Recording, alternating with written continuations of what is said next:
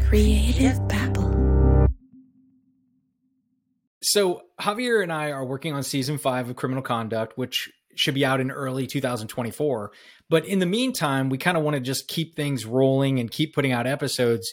We've landed a number of bonus episodes. And today, Javier got another really interesting interview. Yeah, and I'm really excited about today's bonus episode because we're talking with Major Garrett. And some of you might recognize Major Garrett's name. You may have seen him at the White House press briefings. That's because Major Garrett is a Washington correspondent for CBS News. He's always asking the president questions, but this time he had, like all of us, some downtime during the pandemic and wanted to work on a podcast, a narrative podcast about Robert Hanssen, the American spy. Yeah, I mean, this case has fascinated me for so long because I was living in the DC area, and that's where this took place. And Robert Hanssen was an FBI agent, but he was giving secrets or selling secrets to the Russians. It almost seems like Robert Hanssen was operating in plain sight. And if only someone would have looked at it and put all the pieces together, he probably would have been caught sooner. But, this new podcast is called The Agent of Betrayal, The Double Life of Robert Hanssen. And I thought I knew about this case and you thought you knew about this case. But John, there's an episode that was really revealing because not only is this guy a spy, right? He's already living a double life, but he's living a double life even within the life that, everybody knew, right? Like that he was this good husband, he was a man of faith, anti-communist. He was having a relationship with a stripper for over a year, and it was a very interesting relationship. And also the things that he was doing to his wife, and in terms of voyeurism, there's parts of this story that I just didn't know and were really fascinating. It brought so much dimension to this character. I was aware of what you're talking about, and it's just a whole other dynamic to this case. And it's one of those things where we just don't know someone as well as we think we do. Yeah. On the surface, this guy had an impeccable resume and reputation and like the most trustworthy person you're ever going to meet. And below the surface, there was a lot going on that nobody knew about, including his family. Well, what do you say? Should we play the interview? Let's do it. So when we think about U.S. American spies, there's 3 that come to mind. And I've covered Anamontes on my show. And all of them, they always say, oh, this was the most dangerous U.S. American spy. Well, any spy that's giving away American secrets is probably really dangerous. But today we're talking about Robert Hanssen. And why was he particularly so dangerous to this country?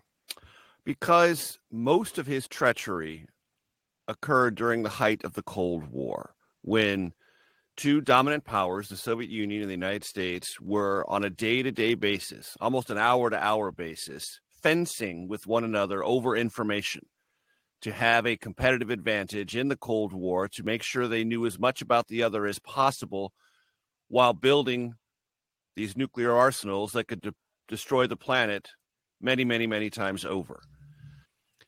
So it's not as if the United States government didn't collect agents in place in the Soviet government. We did. And the Soviets worked very aggressively to find people within our government to assist them. And this was one of the means by which they did it. Within that context, Robert Hanssen handed over more valuable information over a longer period of time to the Soviets than, after the collapse of the Soviet Union, the Russian Federation, than any other American. And he did so while working as a special agent within the FBI. And you're right, there is a kind of strange competitive conversation. It's almost like talking about sports heroes in a bar. Well, who's the best and who's the most and whatever, this and that. So there's no consensus on who's the most damaging spy in all of American history.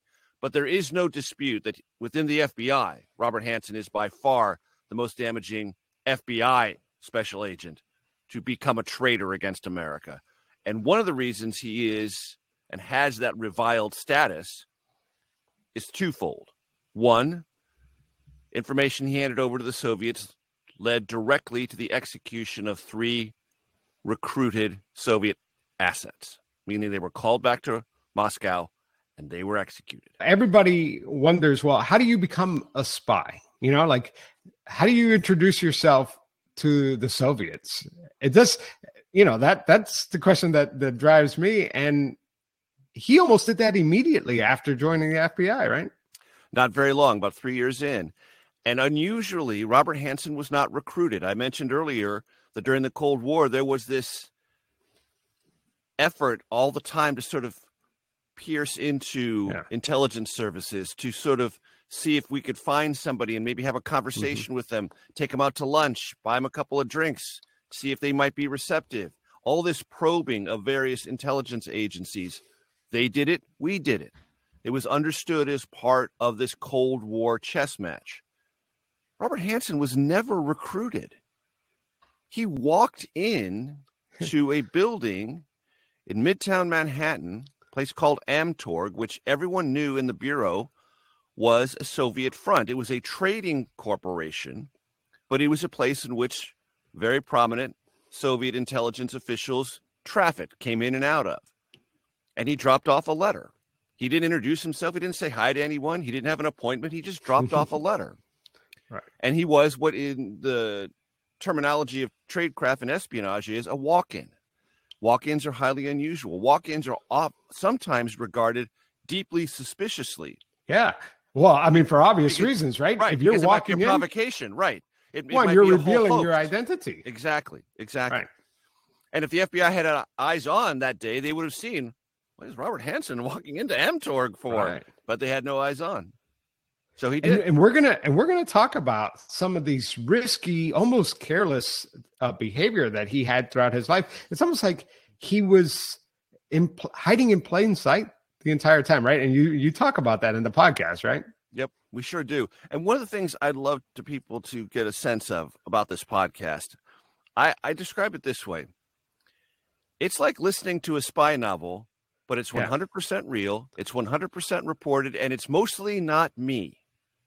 It's the people we talk to who worked this story, who lived this story right up close. It's not me.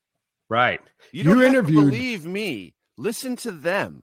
And it's a novel that's in your head, and it plays out, which what I think is the dramatic way that you would want a spy novel to play off. But the added value is it's 100% real, and it's the voices of the people who did the work or who were. You were documenting history. Documenting history. You recorded interviews with 50 plus people, friends, family, former colleagues. I mean, this is a critical time in history too, because a lot of these people are older now. I mean, Robert Hanssen himself has since passed away, and he passed away during the production of your podcast. So it's a very important work, but it's also extremely fascinating if you love espionage, because like you said, it's real, and this really happened. And if you made it up, it would sound fake, right? Some parts of the story, I think, would have been thrown out of a writer's room in Hollywood. Right.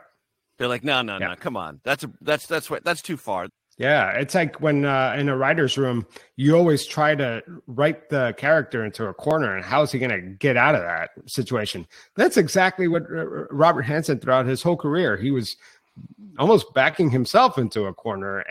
But when we think of spies, we think of once you're a spy, you're always a spy, but it wasn't like that for Robert Hanssen, right? There were almost these cooling off periods where he wasn't always a spy. Could you talk about that? Right. So he had 3 different phases, and this is really important to understand. And it's one of the intricacies of the story, which I think is one of its many hooks. I mentioned that Robert Hanssen was a walk-in. That was unusual. What was also unusual, and this was even more unusual than being a walk-in, there's a terminology in espionage, how you handle, who's your handler, who's the person who's running you as an agent in place. And that's the proper terminology. It's not double agent, it's agent in place, meaning you're someone high up in the U.S. government and you're in place for the other side. That's what we regard Soviets who work for us. They're in place. They have a secure and high visibility place within the Soviet government, but they're working for us. They're an agent in place. So most agents in place are handled or worked, are given orders and directives by the other intelligence service. That's not how Hanssen operated. He made it very clear to the Soviets, then the Russians, he would give them instructions. He would do things on his time schedule. He would provide information that he deemed would be valuable to them, and they could not give him very many directives. And they certainly gave him no directives on time, manner, or place. He told them where the dead drop would be. He told them how they could find it. He would invent the means by which he would signal them. And he had sometimes complicated instructions about this, but he ran himself. He was in his own mind and operationally his own handler. That made him very, very different in the spy world. And because he was his own handler and because he was running himself, he flipped the switch on and off. So he flipped it on and off 3 different times. So he went dark for extended periods of time. And you know what? The Soviets were cool with that. We're like, this guy is such a gold mine. We're going to basically let him do this in a way that we would never let anyone else run us, because what he's giving is so valuable. Why would he do this? You know, does he hate America? Is he doing it for the money? Is he doing it for the thrill? Like, what was Robert Hanssen's motivation? So we have 8 episodes in the podcast. We are putting out episode 7 this week. Episode 8 will be right before Thanksgiving. So for people who want to binge it and you've got a long flight or a long drive, do I have the podcast for you? Perfect. And we deal with this in episode 8, but I will say this. There are 3 or 4 central questions about anyone who crosses the line. First, are you ideologically motivated? Do you hate your country and love the adversary? No evidence of that for Robert Hanssen. Not a fellow traveler. Not like communism's better than Americanism. No. Matter of fact, part of his cover, elaborately constructed, was he was virulently anti-communist. He would basically tackle people and tell them how much he hated the godless commies. He's the last person you expect to be working. Last person you would expect. Yeah. How about money? Did he make money? Yes, he did. How much? About $600,000. Not an insubstantial amount, but so much smaller than he could have gotten had he demanded more. Everyone we interviewed on this case said he could have raked in so much more money. If money was the ultimate and overwhelming motive, he would have asked for and gotten millions, not hundreds of thousands. So you can't say money's the only thing. Was it sex? There are a lot of honeypot cases in espionage. Weak men who are pulled into a foreign intelligence service by an attractive woman, then they're compromised, then they have to become a spy in order to keep their cover and maintain their existence. Nothing about that with Hanssen. 0, 0, 0, 0. His infidelities were actually much closer to home and much more cruel than the garden variety, fall for the pretty foreign intelligence service operative and become a spy because you've got no other choice. Right. So it's not that. Did he resent the FBI? Did he think it was over-bureaucratized? Yes, but that was sort of later in his career. It doesn't explain how he jumps basically into spycraft almost from the beginning. He had kind of a James Bond fixation. True, but not so heavily developed that could be the only motive. Did he have a rough relationship with his dad and think his dad was always belittling him and have a sense of not having enough confidence about himself or adequacy in the world? Sure, but come on. How many dudes don't feel adequate in the world? They don't become the most notorious spy in FBI history. Right. So that can't be the most explanatory motive. So what we land with, it's a combination. It's a twine. It's an interlocked series of motives and inducements that coil up inside him. And he's a very coiled, compartmented, psychologically complex person. And that's one of the things that we thought also was really fascinating about the story. Well, that's real life, right? Real life isn't so clear cut. Isn't Walter White, who has a clear motive for what he did, right? Life is complicated. And we yearn for that simple answer. And sometimes in spy cases, it is one of those things. It's very simple. It's money, it's ideology, it's sex. But for Hanssen, it was a much more complex set of motives, and they all twined around one another. I'm sure the FBI, and you mentioned in the podcast that they did a little soul searching after Robert Hanssen, right? You have to, right? You have to reflect, go back, and figure out what went wrong, right? Now, they may not have fix any of the problems that they had, but they definitely did some reflection. But if you were in the FBI and you were looking for a spy, would Robert Hanssen be somebody that would jump out at you? Like what kind of information did Robert Hanssen have that made him particularly dangerous? So it's a great question, and it sort of goes to the FBI blindness around Robert Hanssen. So he was never a field operative. He never cracked heads on the street or arrested bank robbers or engaged with drug dealers or did anything that was really cool in that way. He was always a sort of desk jockey, early on FBI agent, an analyst, an accountant type. Then he got into counterintelligence, but he never did any field work there either. He didn't recruit anybody. He didn't handle people. He was always riding the desk, reading the stuff that analysts provided. And that kind of frustrated him, for sure. He thought he should be regarded more highly and have more access to this glamorous so-called FBI work. So what did he end up doing? Well, early on, especially in his early spy days for the Soviets, he worked in the budget unit. Now, why might that be important? It didn't jump out to me why it might be important. I thought, well, he's just running numbers. He's just a numbers guy. So what? Well, kind of secrets are in the budget's office, right? Because he was in the budget unit, he could look anywhere through all FBI operations. It was a legitimate part of his job. So looking into every part of FBI operations, every program, everything they were doing, and every vantage point, he could have legitimate eyes on things he knew would be valuable to the Soviets and pull them out of the system without anyone noticing. There was no means by which anything was tracked within the FBI databases. So you extract something, you take something out, there's no trace of it at all. And that gave him early and comprehensive access to things that were of value. Also, he was a wanderer within the Bureau. He would go into meetings he had no business being involved in. He would ask questions he had no business asking about. And he would share information recklessly about things he knew. So he was always gathering information. And most people in the FBI just thought that was annoying, nothing else. And he had kind of an off-putting personality.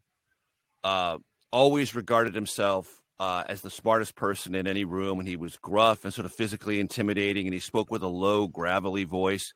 Most people just didn't want to hang around him. Yeah, he's not the kind of guy you're going to go have a beer with, right? No, not at all. No. Not at all. He was not glamorous. He had no affect about him that was stylistic at all. He was kind of a drag.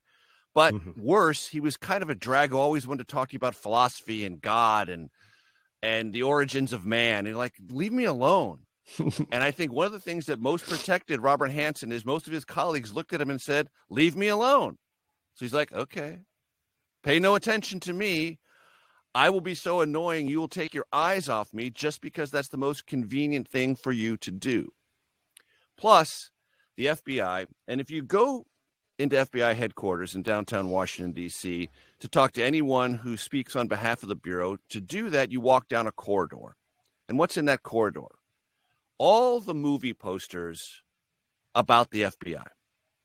There is no part of the American government that is more mythologized than the FBI. The FBI has a myth story that it's been telling about itself since the 40s.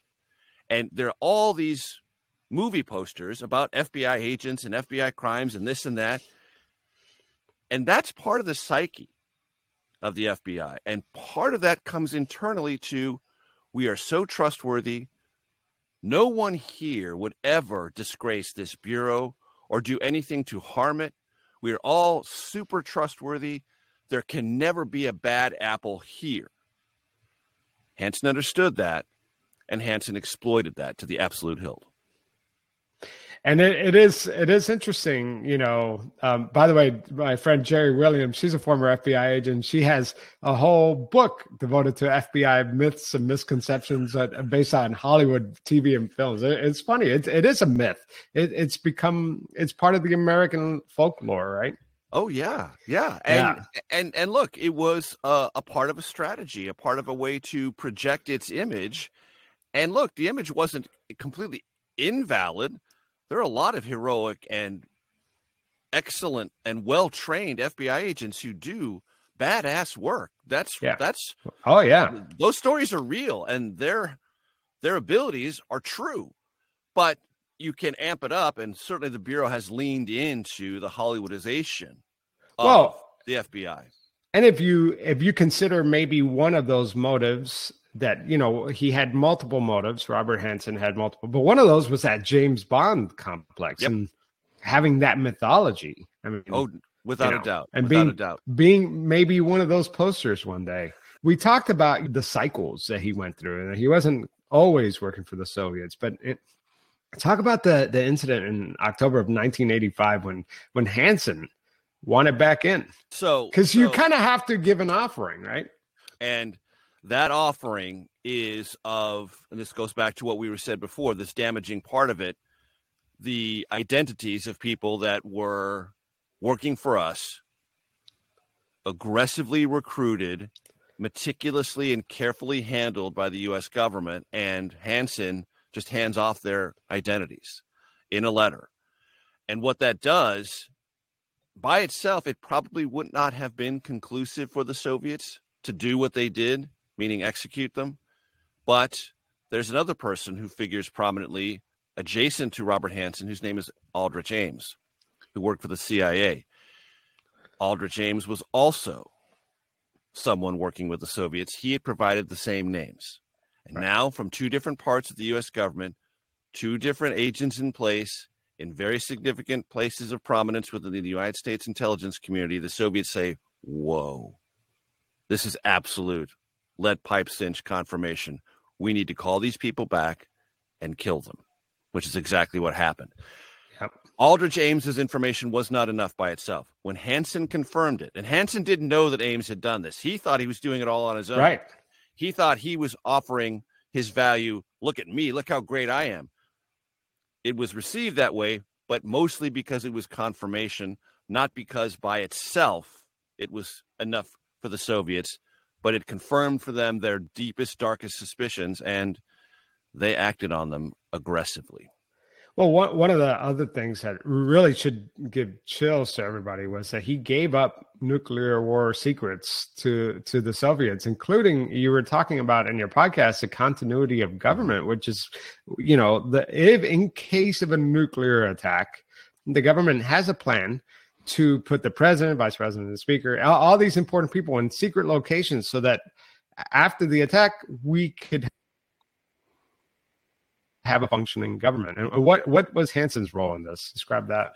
So that is the essence of this Cold War chess game. I mean, what if things go absolutely to their worst possible place? What would happen if there's a nuclear exchange between these two superpowers who are armed to the teeth with the most lethal weapons humankind has ever seen and the means by which to deliver them, not just once, but over and over and over again? So the United States government had to construct a plan to function on the other side of a nuclear winter. Now, we don't know if there would be anything left to function or there'd be anything left to govern, but the United States had to plan for that. And so the plan for that was to move vital people in the government around, keep them as safe as humanly possible in the case of a nuclear attack, so they could reemerge and continue to govern whatever was left. So in the grand scheme of secrets within the Cold War, on the non-technology side, there's nothing more secret than this. Nothing. Yeah, I can't. Hanssen got it, accumulated it over time, and then handed it over. This falls into the category of absolutely unforgivable and horrifying, that he would hand over this particular thing that most people in the United States government did not know and had no access to. And he hands it over to our arch enemy. And that's why he's the most damaging spy in FBI history. It truly is. I mean, we could imagine what would have happened if we would have gotten into nuclear war. That would have been it. There would be no more United States of America, because and there's this other question I'm going to go back to that we teased out a little bit earlier about the motive, and we go into this in episode 8. So while Robert Hanssen was in prison, he pled guilty to 15 felonies and was given 15 life sentences, and he served his life in prison at Supermax in Florence, Colorado, the most secure prison in the federal prison system. While there, he wrote letters for a very short period of time to one of his friends, an analyst who worked at the FBI named Paul Moore. And in episode 8, Paul reads one of the letters from Hanssen. And in that, Hanssen implies that he was actually doing something to mediate the tensions between the United States and the Soviet Union, that he was actually this invisible hand almost, this right? invisible hand that was tranquilizing anxieties, that was giving the Soviets information that would calm them down and make them less anxious, make them less trigger happy. And so by doing so, he was this secret, invisible force for good. That he and I describe that as this God complex that Hanssen developed about his treachery, that he was actually solving problems and making things so much better than they otherwise would have been had he not been handing over all these secrets. And we have a description from many of the experts on this case. I'll just simplify it in 2 letters, BS. They use much more florid terms, but that's one of the things that Hanssen began to tell himself. And I think if there's one instructive thing about the podcast that goes outside of surveillance, that goes out of espionage, and goes out of cloak and dagger, it's that the most harmful and poisonous lies are the ones we tell ourselves. Yeah. And it's just a way of, he's just justifying. Yep. It's almost like he's looking back and correcting history in his own mind. Because, when you're faced with the reality, this was the secret that was in his head, right? And now all of a sudden the world knows about it. He has to craft the story now to make himself feel better. But Garrett, Major Garrett, sorry. I always think, for some reason in my head, I always think that your first name is Garrett, because whose name is Major? It can't possibly be Major. How could that Who names a baby Major, right? I'm just kidding. A father whose name is also Major. That's awesome. No, I love it. It's such a great name. If you're fascinated by spy stories, this is a great podcast, but there's a layer and a component to this podcast that I didn't even expect. And was this, he had this secret life as a spy, but Robert Hanssen, this conservative religious man, who is boring by many accounts. I mean, he just very unremarkable man, lived this other life, this other secret life. He was happily married. A lot of people paint them out to be this iconic, American family. But tell me about this seedy, almost sadistic life that he lived with going to strip clubs and also voyeurism. Yes. So we'll take those in order. Yeah, we'll take them. We'll chunk them out. Yeah. Right. So you mentioned that Robert Hanssen was a religious person. Let me describe briefly what I mean and what you mean by that. So Robert Hanssen was raised a Lutheran in suburban Chicago. He married his wife, Bonnie, who was a Catholic, and he converted to Catholicism as a part of marrying Bonnie. Not only was he a Catholic, he in Washington joined, and even before we got to Washington, New York, he joined Opus Dei, which is a very conservative part of Catholicism. And so he was a sort of full-on, aggressively conservative, doctrinal Catholic convert. And he attended Mass every single day. The family went on Sundays, but he went every day. Morning Mass before he came to FBI headquarters. So this was a part of his persona. He often had a crucifix in his office, at least one Bible on his desk, and as I mentioned earlier, he frequently talked to people in philosophical terms about what were they doing that was in or out of concert or connection with what God wanted them to do with their lives, which could be very annoying to a lot of his colleagues who didn't want to have a conversation over lunch about what God wanted them to do with their lives. But Hanssen did this with regularity. So he was a ritualistic and public religious person who went to strip clubs. Interestingly, one in downtown D.C. no longer exists. The strip club is still there, but it's got a different name. It's called Empire now. It was Joanna's 1819 club back in the day.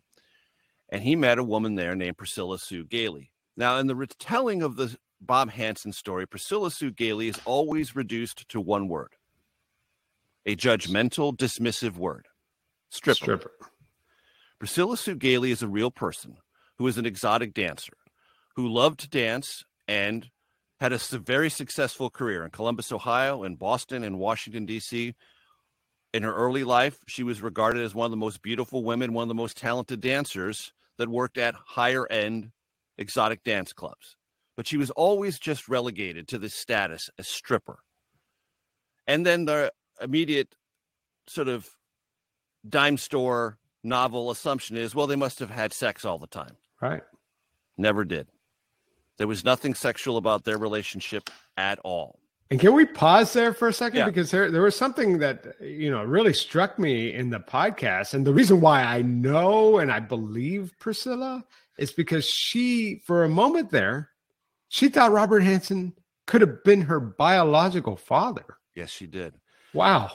Priscilla Sue Gailey never knew her father. Her father left her life when she was a very, very young child. And anyone who has been so abandoned always wonders someday if they'll ever meet the person who left them alone, abandoned them. And when Robert Hanssen first came into her life and was so complimentary, so generous, so gentlemanly, so curious about who she was as a person, and was not going exactly where every other dude she'd ever met, 5 seconds into the conversation, where are we going to have sex? He was the antithesis of that. He was so gentle and gentlemanly and curious about her in a very organic sense. She thought, she wondered, could this guy be my dad? She finds out over time, no. And yet he's still generous, gentlemanly, courteous, kind. And we gave Priscilla a lot of room to talk about this because she's never been afforded that opportunity. She's always, again, been relegated. Yeah. And I refuse to relegate this human being to that status.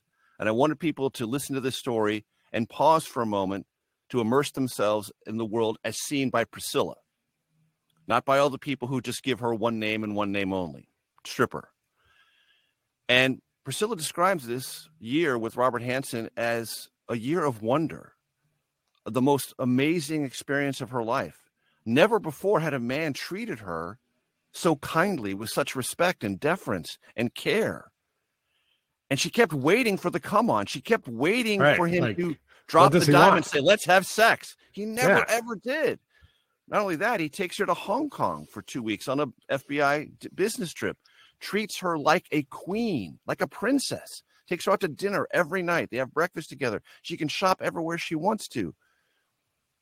And she's just amazed by all of this kindness showered upon her, sapphire necklaces, this wonderful trip. As a matter of fact, as you'll hear in her own voice, near the end of that trip, she says, okay, maybe this guy's just too bashful. We're in Hong Kong. We're 1,000 miles more than that away from his quiet, predictable life in suburban Virginia. Let me try to help him out a little bit. Let's see if I can crank this up a little bit and see if there really is some sexual desire that he's kind of repressing. And I don't want him to repress if he is. Nope, there isn't. She tries to start something. He shuts it down flat. So sex is not part of this equation, at least with Priscilla. So we leave her room to try to figure out what this really was about.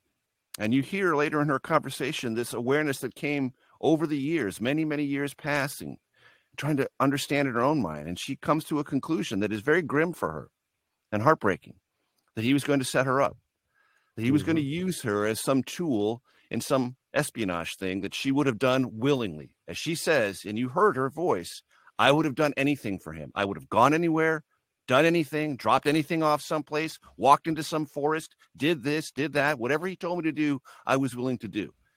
And she now looks back at this whole time in her life as a grand con, a huge setup in which she was just going to be chum in some sort of misbegotten endeavor of Hanssen's, and could have been jailed in the process, maybe even killed or harmed. And she looks back on it as this heartbreaking deception. And those fears are valid because they seem looking back, they seem very real to me. But she's the only person, or at least the only one that I recall from listening to the podcast that spoke about Robert Hanssen in a different light, with a different level of enthusiasm. Like it's almost like she was talking about like a different person because nobody else described him that way. So there was some truth to that relationship. No one else told us that his eyes lit up with excitement and charm, and that he was funny and engaging. Everybody swatted him away. Yes, most people thought he was just a drag who wore the same suit every day and a white shirt and one of two ties, both of them dark, and had this sort of shuffling, lurch-like gait. she found him to be absolutely captivating, and he was a different person around her. Again, one of these compartmented aspects of his psychology, of something about him lit up with her, and she was entirely engaged. So that's the Priscilla Sue Gailey. Yeah. Now there's the voyeurism star. All right. Yeah, and actually, voyeurism. before we go on to that real quick, just because, you know, a spy, a con artist, any, like a serial killer, any criminal really lacks empathy, and so her fear that both things could be true. He could have genuinely cared for her, and he would have totally set her up. I mean, because a person that's willing to give away our nuclear secrets and pretty much destroy America would never think twice of destroying this woman's life. And it also is very clear to Priscilla, and I think this is something that the FBI agrees with. She was a place where he could wash his cash. Mm-hmm. So he gets her a Mercedes-Benz. That's a cash purchase. So that's cash that he doesn't have to account for. He gets her a sapphire necklace. That's cash. He gets her a credit card that's on a separate bank account. That's where he can wash away some of his cash and not have to keep it around and not have to open so many other bank accounts and possibly draw attention to himself. So there was another motive there as well. She doesn't know any of this. All she knows is that he's a special agent with the FBI who treats her like a princess. Yeah. And can't believe her good fortune. Can't believe how wonderful this particular period of her life is. And then it all ends rather abruptly. She goes back to Columbus, Ohio. She breaks the rules about the car and the credit card. He comes to get both and cuts her off without any empathy. Right. I mean, zero empathy. Her life begins to circle the drain. She makes some bad choices. Her mother, on her behalf, reaches out to Hanssen, and Hanssen pretends like he's never even heard her name. Yep. And you know, that episode for me was the one that really stuck to me. But there was another part of that episode. Let's talk about his wife, Bonnie, and his friend, Jack. Yeah. All right. So Jack is a gentleman named Jack Hoschauer who became best friends with Robert Hanssen when they were in high school in suburban Chicago, right near O'Hare International Airport, about the time it was being constructed, 50s and 60s. And Bonnie is by far the most attractive woman Hanssen has ever dated in his life, and they marry. And Hanssen regards it as this massive, unqualified success of his life. Bonnie, often compared to Natalie Wood, and for those who remember who Natalie Wood was and how beautiful she was, if you don't, look her up. Gorgeous for her time. Bonnie was often compared with Natalie Wood. So Robert Hanssen has scored in his mind. And Jack Hanssen, his best friend, is serving in Vietnam during the war. So early on in his marriage to Bonnie, Hanssen sends Jack a care package. It's a big envelope, and Jack opens the envelope up in Vietnam. And what does he get? He gets pictures of Bonnie.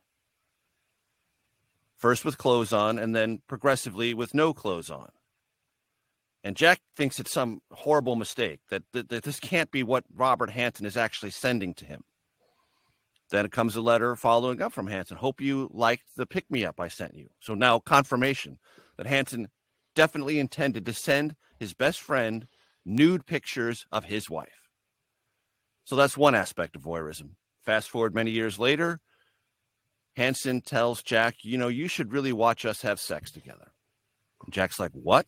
He's like, yeah, stand out on the back deck and look through our bedroom window. And Jack does. Not once, not twice, but many times.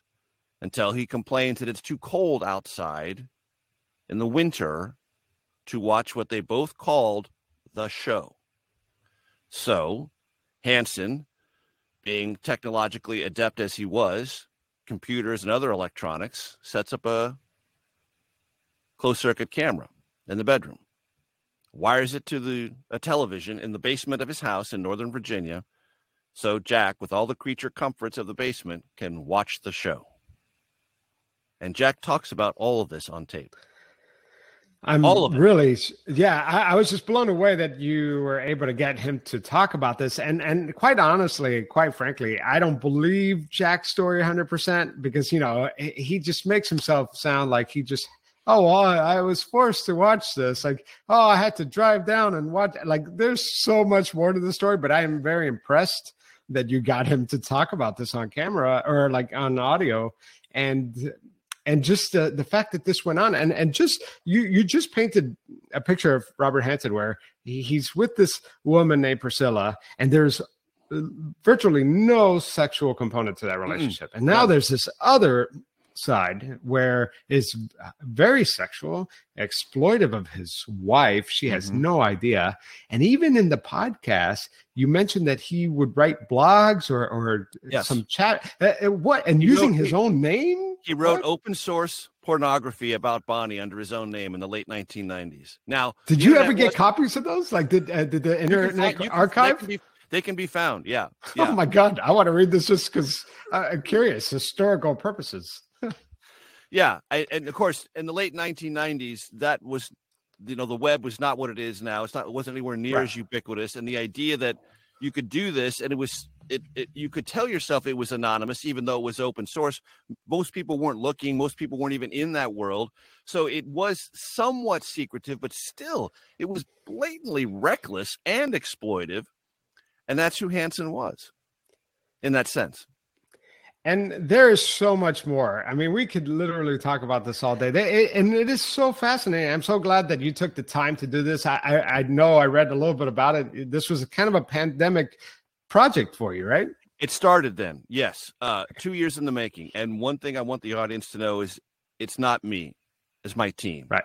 4 producers who worked so hard. All of us on this team, this 5-member team, have day jobs. I have a day job. It's a kind of aggressive, high visibility day job. A little bit busy. 2 of my producers are White House producers for CBS News. That's a very much a full-time, extra full-time job. Our senior audio producer, another person is a Pentagon producer. And everything that was done for this podcast was done in our quote unquote spare time.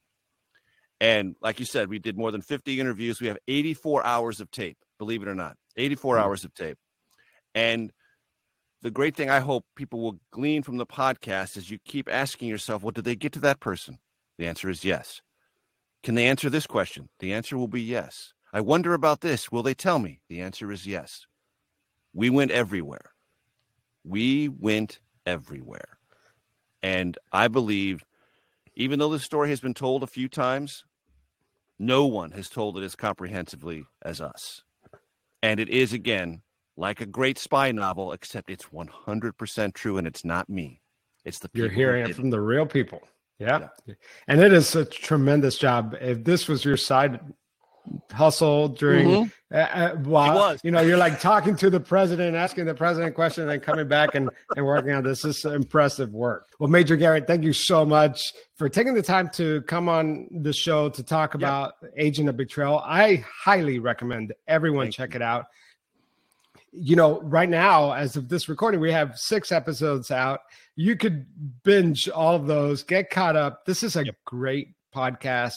If you love pretend and criminal conduct and that kind of storytelling, this is it. But like Major Garrett said, this is not him narrating you. This is not an ebook. You are listening to real people that were part of this story. And it is, I can't believe the interviews you secured. Creative Babble.